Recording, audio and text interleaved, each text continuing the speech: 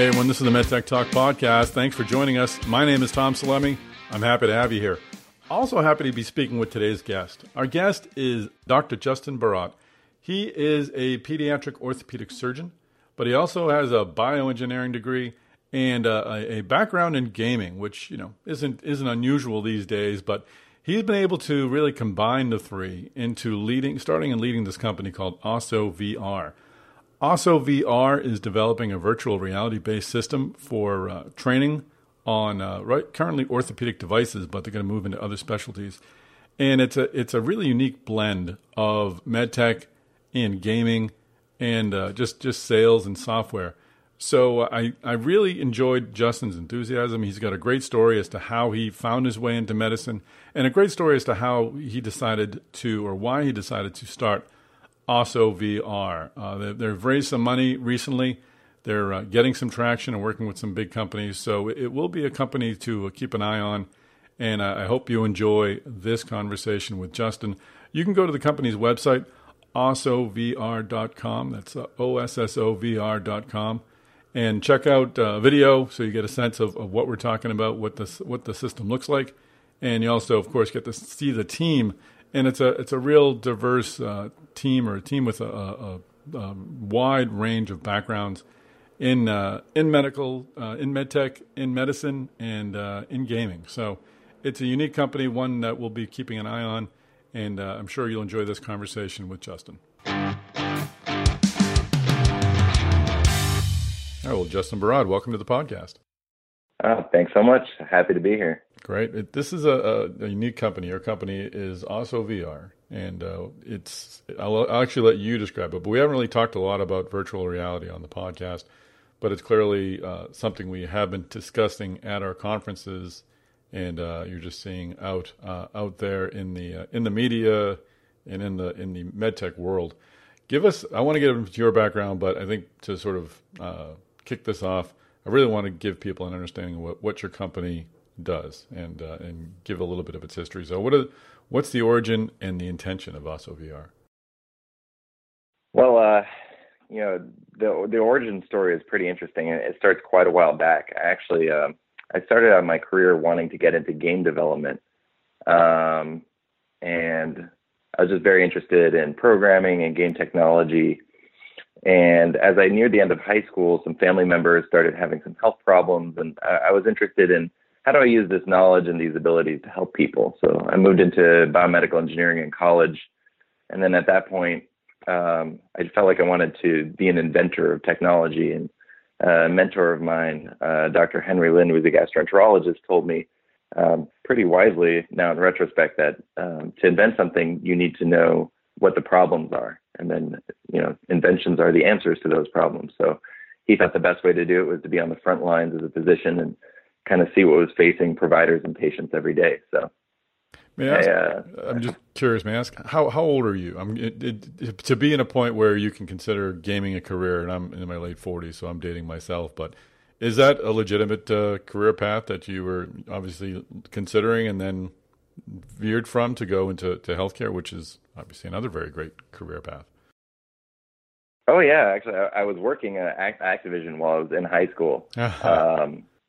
So I'm 34 currently. So it's kind of right before that really big inflection point in gaming. That's amazing.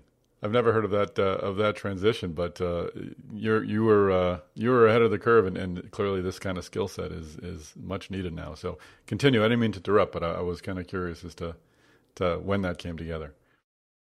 Oh yeah, no worries. So I followed his advice to the T. I went to medical school at UCLA. Then I stayed there to do my orthopedic surgery training. And if you like the Legos or any form of construction or wood shop growing up, orthopedic surgery is just the coolest thing because it's basically those skills, but putting people back together. So it's immensely gratifying and lots of cool technology. And it was just, on a day-to-day basis, I would there would always be some new device and people would be like, oh, let's try this new thing. And initially I'd always be very excited because I'm like, yeah, I want to try out this new technology. And then just imagine like putting together a piece of IKEA furniture for the first time. And it's not really too different. I was kind of horrified to find that like I'd be sitting at a computer reading the instructions out loud, or we'd have the instructions folded out on a patient while, some sales rep is trying to help us through. And, we're all trying to figure out how this device works and put it inside, this person. And, in the back of my mind, sometimes I'd be like, this is a human being. I don't think they'd be very happy if they knew what the situation was. No, you don't want them looking up at that point and seeing you with a roadmap. Yeah, you should really ask your surgeon how many times they've used, not just done a surgery, but used the device that they're using, because it's a subtle difference. So, I saw it happening all the time. And there's one case where, something kind of went wrong because of a device-related complication that really stuck with me to this day. And I just couldn't believe that this is how we learned to use complex medical technology. And with newer things coming down the road, a lot of the guests on your show have been talking about it, like navigation, robotics, automated surgery, patient-specific implants. These things are exponentially more complicated than things we've used in the past. And if you look at just any of the data, it's not a very subtle difference in terms of patient outcomes and safety. And so I always talk about anterior hip replacement as it's a pretty straightforward procedure when you think about it. But, the first 20 to 25 patients you do it to, they have 300% higher revision rate. And that doesn't just mean like a complication, like an infection or something. It means a second surgery. So it's a pretty big deal. Wow. And it takes about 50 to 100 patients before you reach sort of like a steady state of like, that patient is going to do as well as they can do. So in terms of how we currently learn to use these devices, they'll fly us out to a cadaver lab where, you get a lecture and you get hands-on experience. And it's pretty good. And those are great.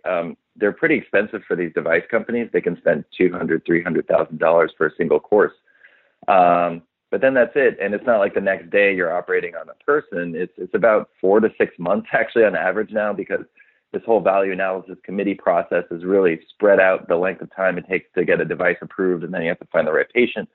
So then, you're walking to the OR and you've done this thing once 6 months ago, and you haven't really practiced at all in between. And I just can't think of any sort of equivalent in like a high risk profession, like, if you're an astronaut or a pilot, or even just performance sports, like if you're an athlete or a musician, where you just don't practice for 6 months straight. Like, it's pretty intuitive. Things probably aren't going to go as well as they could.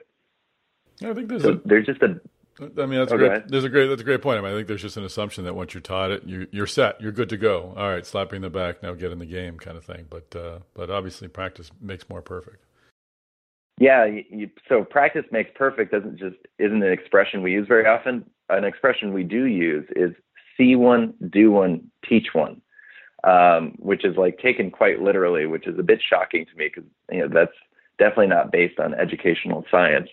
But people assume that if you've seen a procedure once, you should kind of start doing it.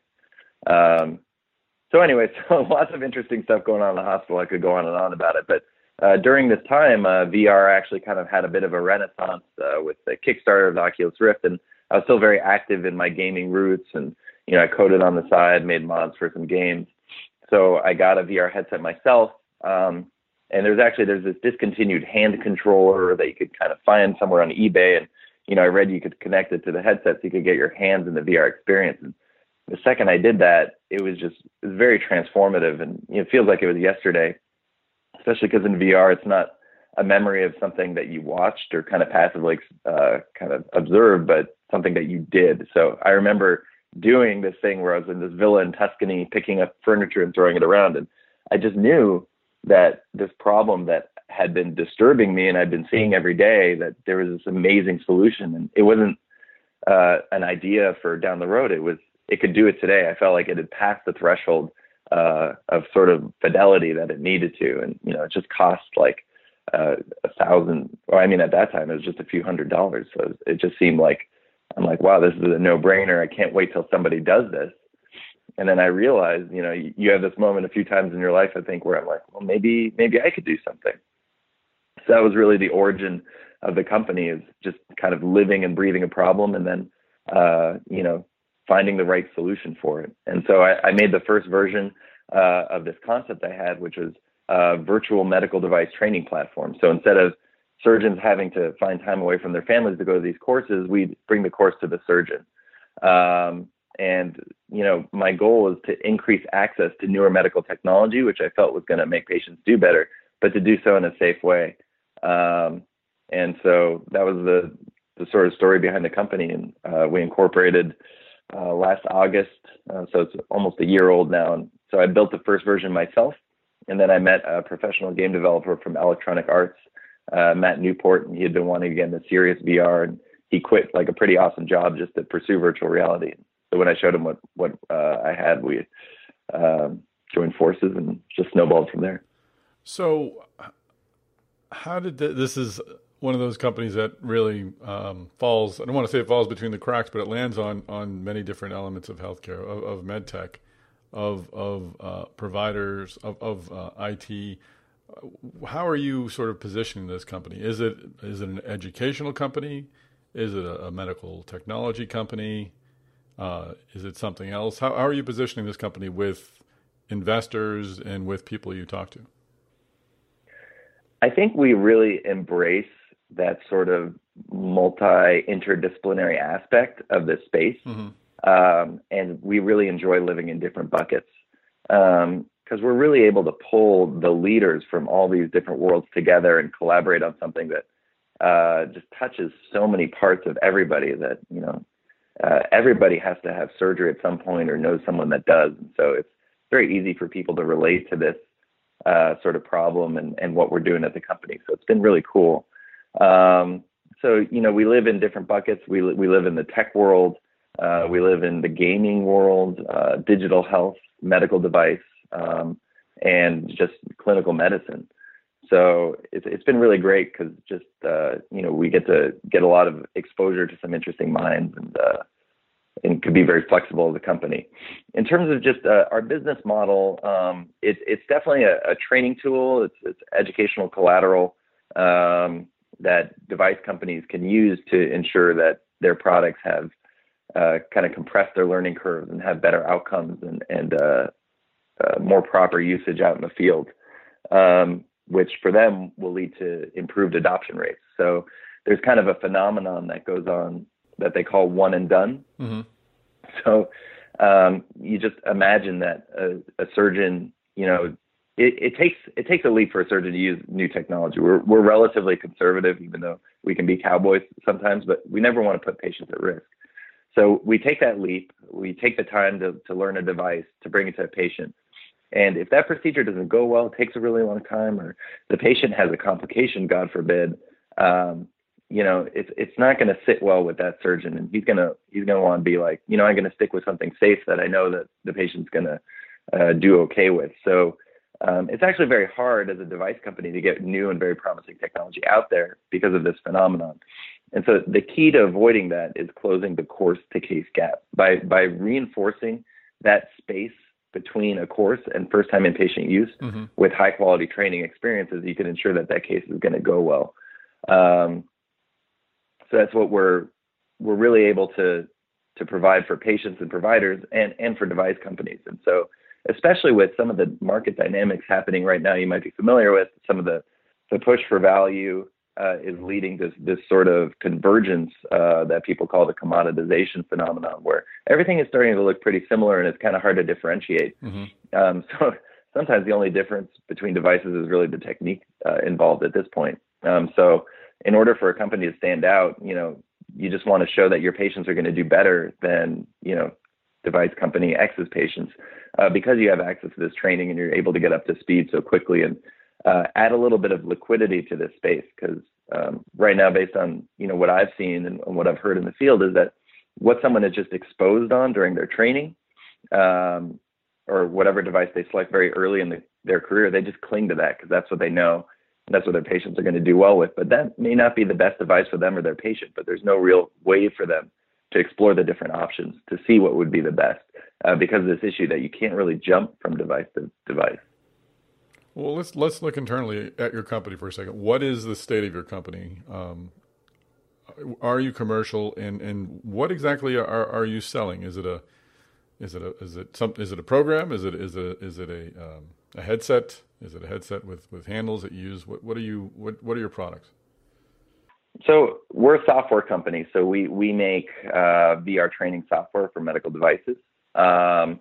We're basically finishing up our first pilot with top 5 orthopedic device manufacturer, and we're in discussions with kind of all the major players. So our customers are medical device companies, and our users are surgeons, sales reps, and OR staff. VR is an interesting space because there is this hardware component. So I would say we're a software and services company. Not only do we make the custom content, but we facilitate its distribution into the field by providing support. We lease the VR units and just make sure that our customers and healthcare providers are getting the best software experience they can. Another aspect of what we do is we validate the content that we create. So right now we have 2 research studies that are underway. One is at UCLA and another is at County Hospital in Ventura. The results are not subtle and very shocking. And it's just amazing how quickly people learn from this modality. The muscle memory transfers over and very high retention. So we just ran a medical student through the other day. He doesn't even know what the surgery is that we're teaching or has never seen it before. But you watch the video of him just doing VR for a little bit and then doing the real world procedure, and you would think he had been doing it for years. It's just a really different way of learning. And not only does it lead to skill improvement, but it's incredibly efficient. It really only takes a few minutes in VR to get that big shift. So to jump back to your question, we make custom content. We help roll that content out into the field and then provide support for it as well. So well, talk about that study for a second that produced those startling results. What were you studying, and can you share the results? What were the findings? Yeah, well, the studies are still underway, so I don't have the results to share for you. I just have some early subjective data and some of the, kind of our observations from viewing some of the videos so far.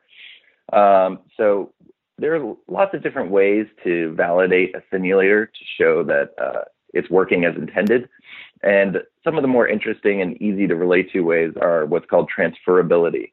So this is a metric that shows that by using a simulator, you get real world skill improvement. So what we're doing is we're doing a randomized controlled trial, which is also blinded, and we're taking 2 groups. One group is training off of a technique guide, which is kind of the IKEA instruction manual I was talking about before, which is really kind of all we have right now. And the other group is training in VR.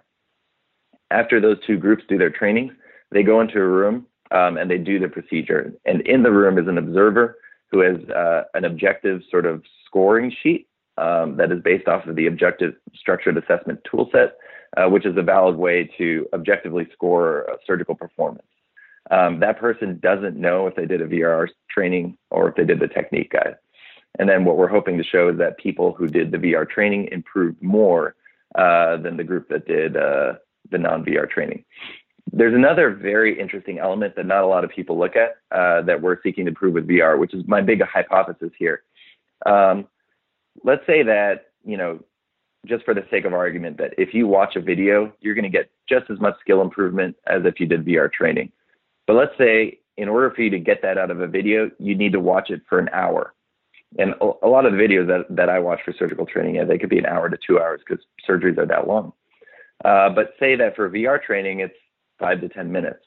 So you would say that VR training would be much more efficient. So that's called the transfer efficiency ratio. It's the ratio of the time of training required to get some sort of specified skill improvement. So I think VR is going to be not only an effective means of skill transfer, which is transferability, but also an incredibly efficient one, which is really important given that 40% of our time now is spent on EMRs, and the number and complexity of the procedures we need to learn is just ballooning. There's an interesting study, just real quick. The data here is just so unbelievable. I almost don't want people to see it because I don't want them to be scared when they go to their physician. But there's a study that looks at the cases of general surgery residents graduating from their programs. And they had a sort of committee of program directors from across the country select all the procedures they thought that these residents needed to know before they went out into the real world. So they picked 121 procedures. And of those procedures, the actual numbers performed for the vast majority were 1 to 2 or sometimes none at all. of these critical need to know procedures. So it's just a math problem that there's too much to know and too little time to learn it. Hey everyone, Tom here. I just want to take a quick break from this conversation to ask you to sign up for the MedTech Talk newsletter. For example, today we sent along information about Justin, a nice write-up about Justin's background, about his intentions. Also included some links to the videos that will show how also VR's system is used. So it's really a great companion to the podcast. So just go to healthegy.com. That is the word health, followed by letters EGY.com. You can sign up for our MedTech Talk newsletter there. Now back to this conversation. Now this would make sense given with the video you're sort of being fed something at a pace that's determined by somebody else. With the VR you can learn and sort of focus on what you want to focus on and digest it in the way you digest it. And frankly, I mean, people learn in many different ways, or many people learn in different ways, in that some people are more tactile, some people do better with the listening. So what is the hurdle here? Is there a lot of competition? Because it seems like the barrier to entry for this wouldn't be very high if there's many other companies out there that I'm sure could put something together if they had someone with the medical insights necessary to really help develop the programming. Yeah, I think we were very early in the space. We were lucky at identifying the potential much sooner than anybody else. I think people had some preconceived notions of what surgical VR should be like. And so because I got to the technology so early, I was able to see that, I'd crossed this, what I call that fidelity threshold. I think, it's amazing how far kind of programming and game development has come. And it is much easier to kind of get this content off the ground. But there, like I said, because we live in so many different buckets, you really need to have just pretty unique team in order to effectively produce what we're making. And so I'll explain. I mean, on just the pure VR development front, interactive VR is quite challenging to develop. And what we have to find is a balance between usability and realism, so that someone who's never done this procedure before, maybe never used VR before, can have a very good experience and get through, and not only just get through it, but retain the information that they have. So that alone is a very challenging experience. So that's why our developers come from Electronic Arts, Activision, Zynga, Nintendo, Microsoft. We're not messing around in terms of the talent of our development team. And then there's the medical side. So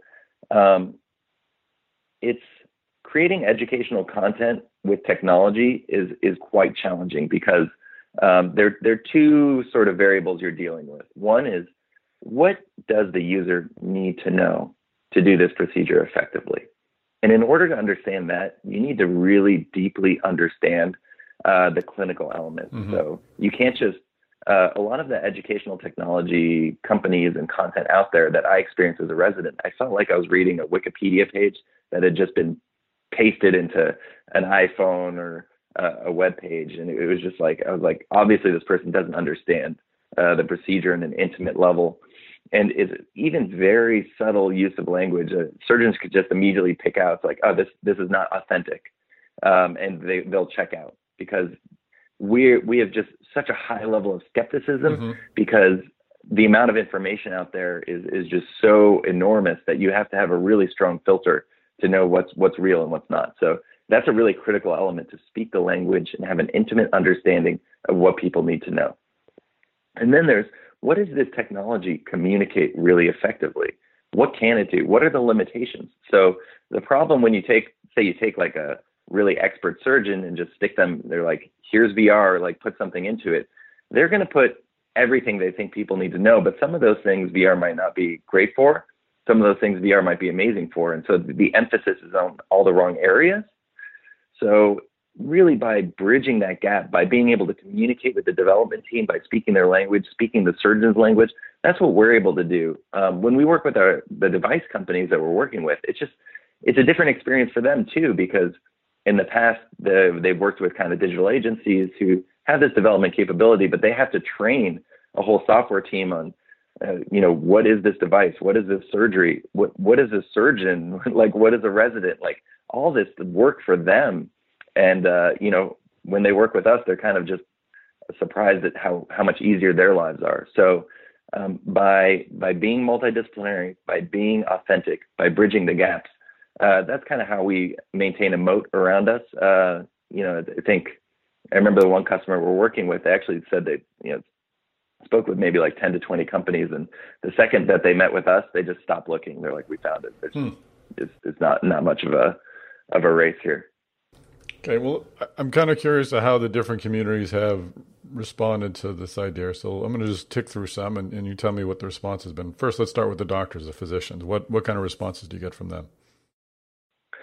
It's been very variable. Some are very, a lot of times at technology conferences, I'll give a talk or medical conferences, and my peers will come running up and say, just thank you for addressing this problem. I feel like nobody's talking about it. And this is just a huge bottleneck for us getting new technology in. So that's been a lot of it. And then, like I said, like we're a skeptical people. We have a pretty strong filter. So there's a lot of sort of, this will never work. I don't believe in this technology. And I'm like, look, just put the headset on. It doesn't cost you anything. It's like a couple of minutes. Mm-hmm. And I would say every time people are like, oh, whoa, okay, that's not what I thought it would be. This is amazing. I remember this one joint surgeon from Harvard. He is a joint surgeon for 30 years, never played a video game in his life. He said that he had no problem using it. He was very surprised at the realism and pretty excited about where it was going. And the flip was amazing. And that I would say is probably the biggest challenge of working in the VR space, especially amongst such a skeptical user group, is that you can't explain it to anyone. You can show them videos, you can do mixed reality, you can do all these different ways to kind of give them an idea of what it's like. But until you put that headset on and get your hands behind the wheel, there's no other real way to know what it's going to be like. Even a lot of times people will watch other people using it while we're doing demonstrations for hours sometimes, and they'll finally use it and say, wow, I thought I knew what this would be like from just having watched it so much. But it's way more impressive when you're in there, and it was impressive already. Is the response generational? Are younger people more apt to adopt it while older people aren't, or is that an unfair generalization? I think that's a fantastic question. I don't have hard numbers. I could tell you sort of just gestalt-wise that there probably is a little bit of that going on where you do have younger people more comfortable with controllers and things like that. But we've been really surprised, we'll get older generation people behind it to say they've never touched a video game, that this is going to be a complete disaster. And they really don't have a problem at all. And they love it. So I would say it's way, way less than we thought it would be. Mm-hmm. There definitely is a little bit of that there, but it's not as big of a factor as we thought at all. Interesting. So the next group, the big device companies, what kind of reaction are you getting from them? Just pure unadulterated excitement. Like, this is going to change everything. This is obviously where it's all going, things like that. So, often they're reaching out to us through the website or at events. It's been, from a sales and marketing perspective, a pretty awesome experience so far. I know people always say it sells itself, but I really feel like it does. I think, device companies are such an awesome group of people, and it's so great to work with them because they create the technology that we use every day that enables our quality of life to be so high. And people don't think about them. They think about them as these kind of like monolith companies. And, you never think of companies as kind of like wanting to help people. But at device companies, it's, they have patients come in and talk about how the devices that they made changes their lives. Like, they really care about patients and making people's lives better and doing the right thing. So it's been, I think, one of the favorite groups I've ever worked with in my long career of kind of trying to help people. And so I think everyone's really excited because they know that this is going to make their customers kind of use their devices in the ways that they were intended, so that patients do better. Their devices are put in a better light. And everyone's just really excited about kind of rolling it out there. I think because VR is new, there are some questions about like the infrastructure and logistics and the support. So that's why we take those question marks out for them. And our director of marketing comes from Medtronic, where he led their digital education and digital health innovation and strategy for the spine and pain group. And he actually, it was kind of this first of its kind medical education platform called Catalyst, when not a lot of other companies were creating educational apps. So, having that with us and be like, look, we've been in your shoes before. We've created medical education platforms from scratch when no one else was doing it. We can walk you through and remove any obstacles or blockers that may be in your way. How about hospitals? Have you interacted with them at all? Very little, and we're starting to ramp up. And I would say that, I was at the hospital for special surgery the other day. I was just showing it to them in their bioskills lab, and they're like, "Oh, well, how much does this cost?" I'm like, "Well, I guess you could just buy it on Amazon, and our software is free for you guys." And they just did it that day. So it's and they were saying that they're going to buy it for all of their residents, and that this is going to be great because I could say that in terms of a teaching facility, especially if it's a large one, everybody uses different devices or different techniques. So as a resident, you're jumping between all these different surgeons, and you have to know how to basically a different device, even if it's the same surgery, like a knee replacement, is like a completely different procedure. So being able to rapidly get up to speed so that whenever you're in it with an attending, you're going to know exactly what to do is just going to be a game changer for that surgeon and everyone in the room to have someone who's just useful and not just dead weight. Also, as a resident, there's something called the trust curve. I may have made this up, but I came up with this in my residency. But when you're a surgeon and you have someone in there who you've never met before, you've never seen them operate, you want to observe them for a period of time before you let them touch, your patient, who is like your entire career is based on how these people do. And the worst thing is to go home knowing that you harm somebody, and by letting this person operate on them, if they make a mistake, that's on you. So you'll often kind of maybe not let them do anything for a few weeks, or just like kind of just grill them and quiz them until like maybe the last couple of weeks of the rotation, you're finally like, okay, you could do a couple of things. And that's really all the hands-on experience you get as a resident, is that sort of like that final push on the trust curve. So I'm hoping that not only the technical learning curve, but if you as a surgeon know that this resident has technically demonstrated that they're able to do what you need them to do, that will just really speed up the process and kind of get them in the zone a bit earlier. And I'll kind of ask a question along with asking about the group. I'm wondering about investors. You raised some money. You raised $2 million in seed financing from Signal Fire, and a group called Anorak Ventures. Mm-hmm. And what's the reaction you're getting from investors? And in that answer, talk again about your business model, because you just mentioned that basically that that hospital was able to get it for free. Are you mainly being paid by the device companies as a service? And you're not selling the system, or is it a combination of both? Yeah. So I guess I'll start with your first question. Working with Signal Fire and Anorak has been awesome. They're really great investors, and I think fundraising is a very interesting process, and it was even more interesting than usual, I think, because the space is moving so fast. So you got to see some of the kind of market dynamics as we were doing our fundraising, where very early on, this just didn't exist. So this wasn't a market or a thing, and nobody even knew that this was a problem. Most of the firms I went to, and so there was no real data or a thought on how big this could be. So there's a lot of skepticism early on, but I would say very quickly things started heating up a bit in the space, and the table flipped a little bit, and some people started reaching out to us. So I would say it was kind of a hard sell early on, and then more of a turning people down towards the end, which was really exciting. And I think this is a space that is heating up. This is obviously to everybody going to become very standard in medicine, and it's crazy that it's not yet, very soon, and a critical aspect of what is $40 to $50 billion global market by 2020. So I think this is something that's just on the verge of blowing up, and everybody's really feeling that way.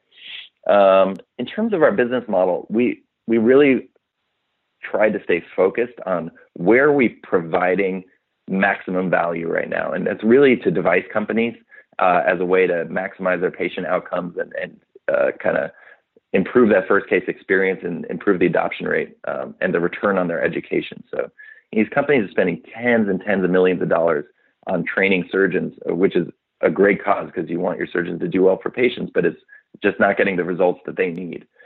So by bridging that gap, they just really exponentially increase the return on their education, improve patient outcomes and adoption. And so because that value is just so disproportionate compared to any other segment, we've just been laser focused on that. So, surgeons, hospitals right now can all get access to our stuff for free because we want people using our training modules and giving us feedback and data on that. And we work with device companies for supporting the content that we develop for them and rolling it out.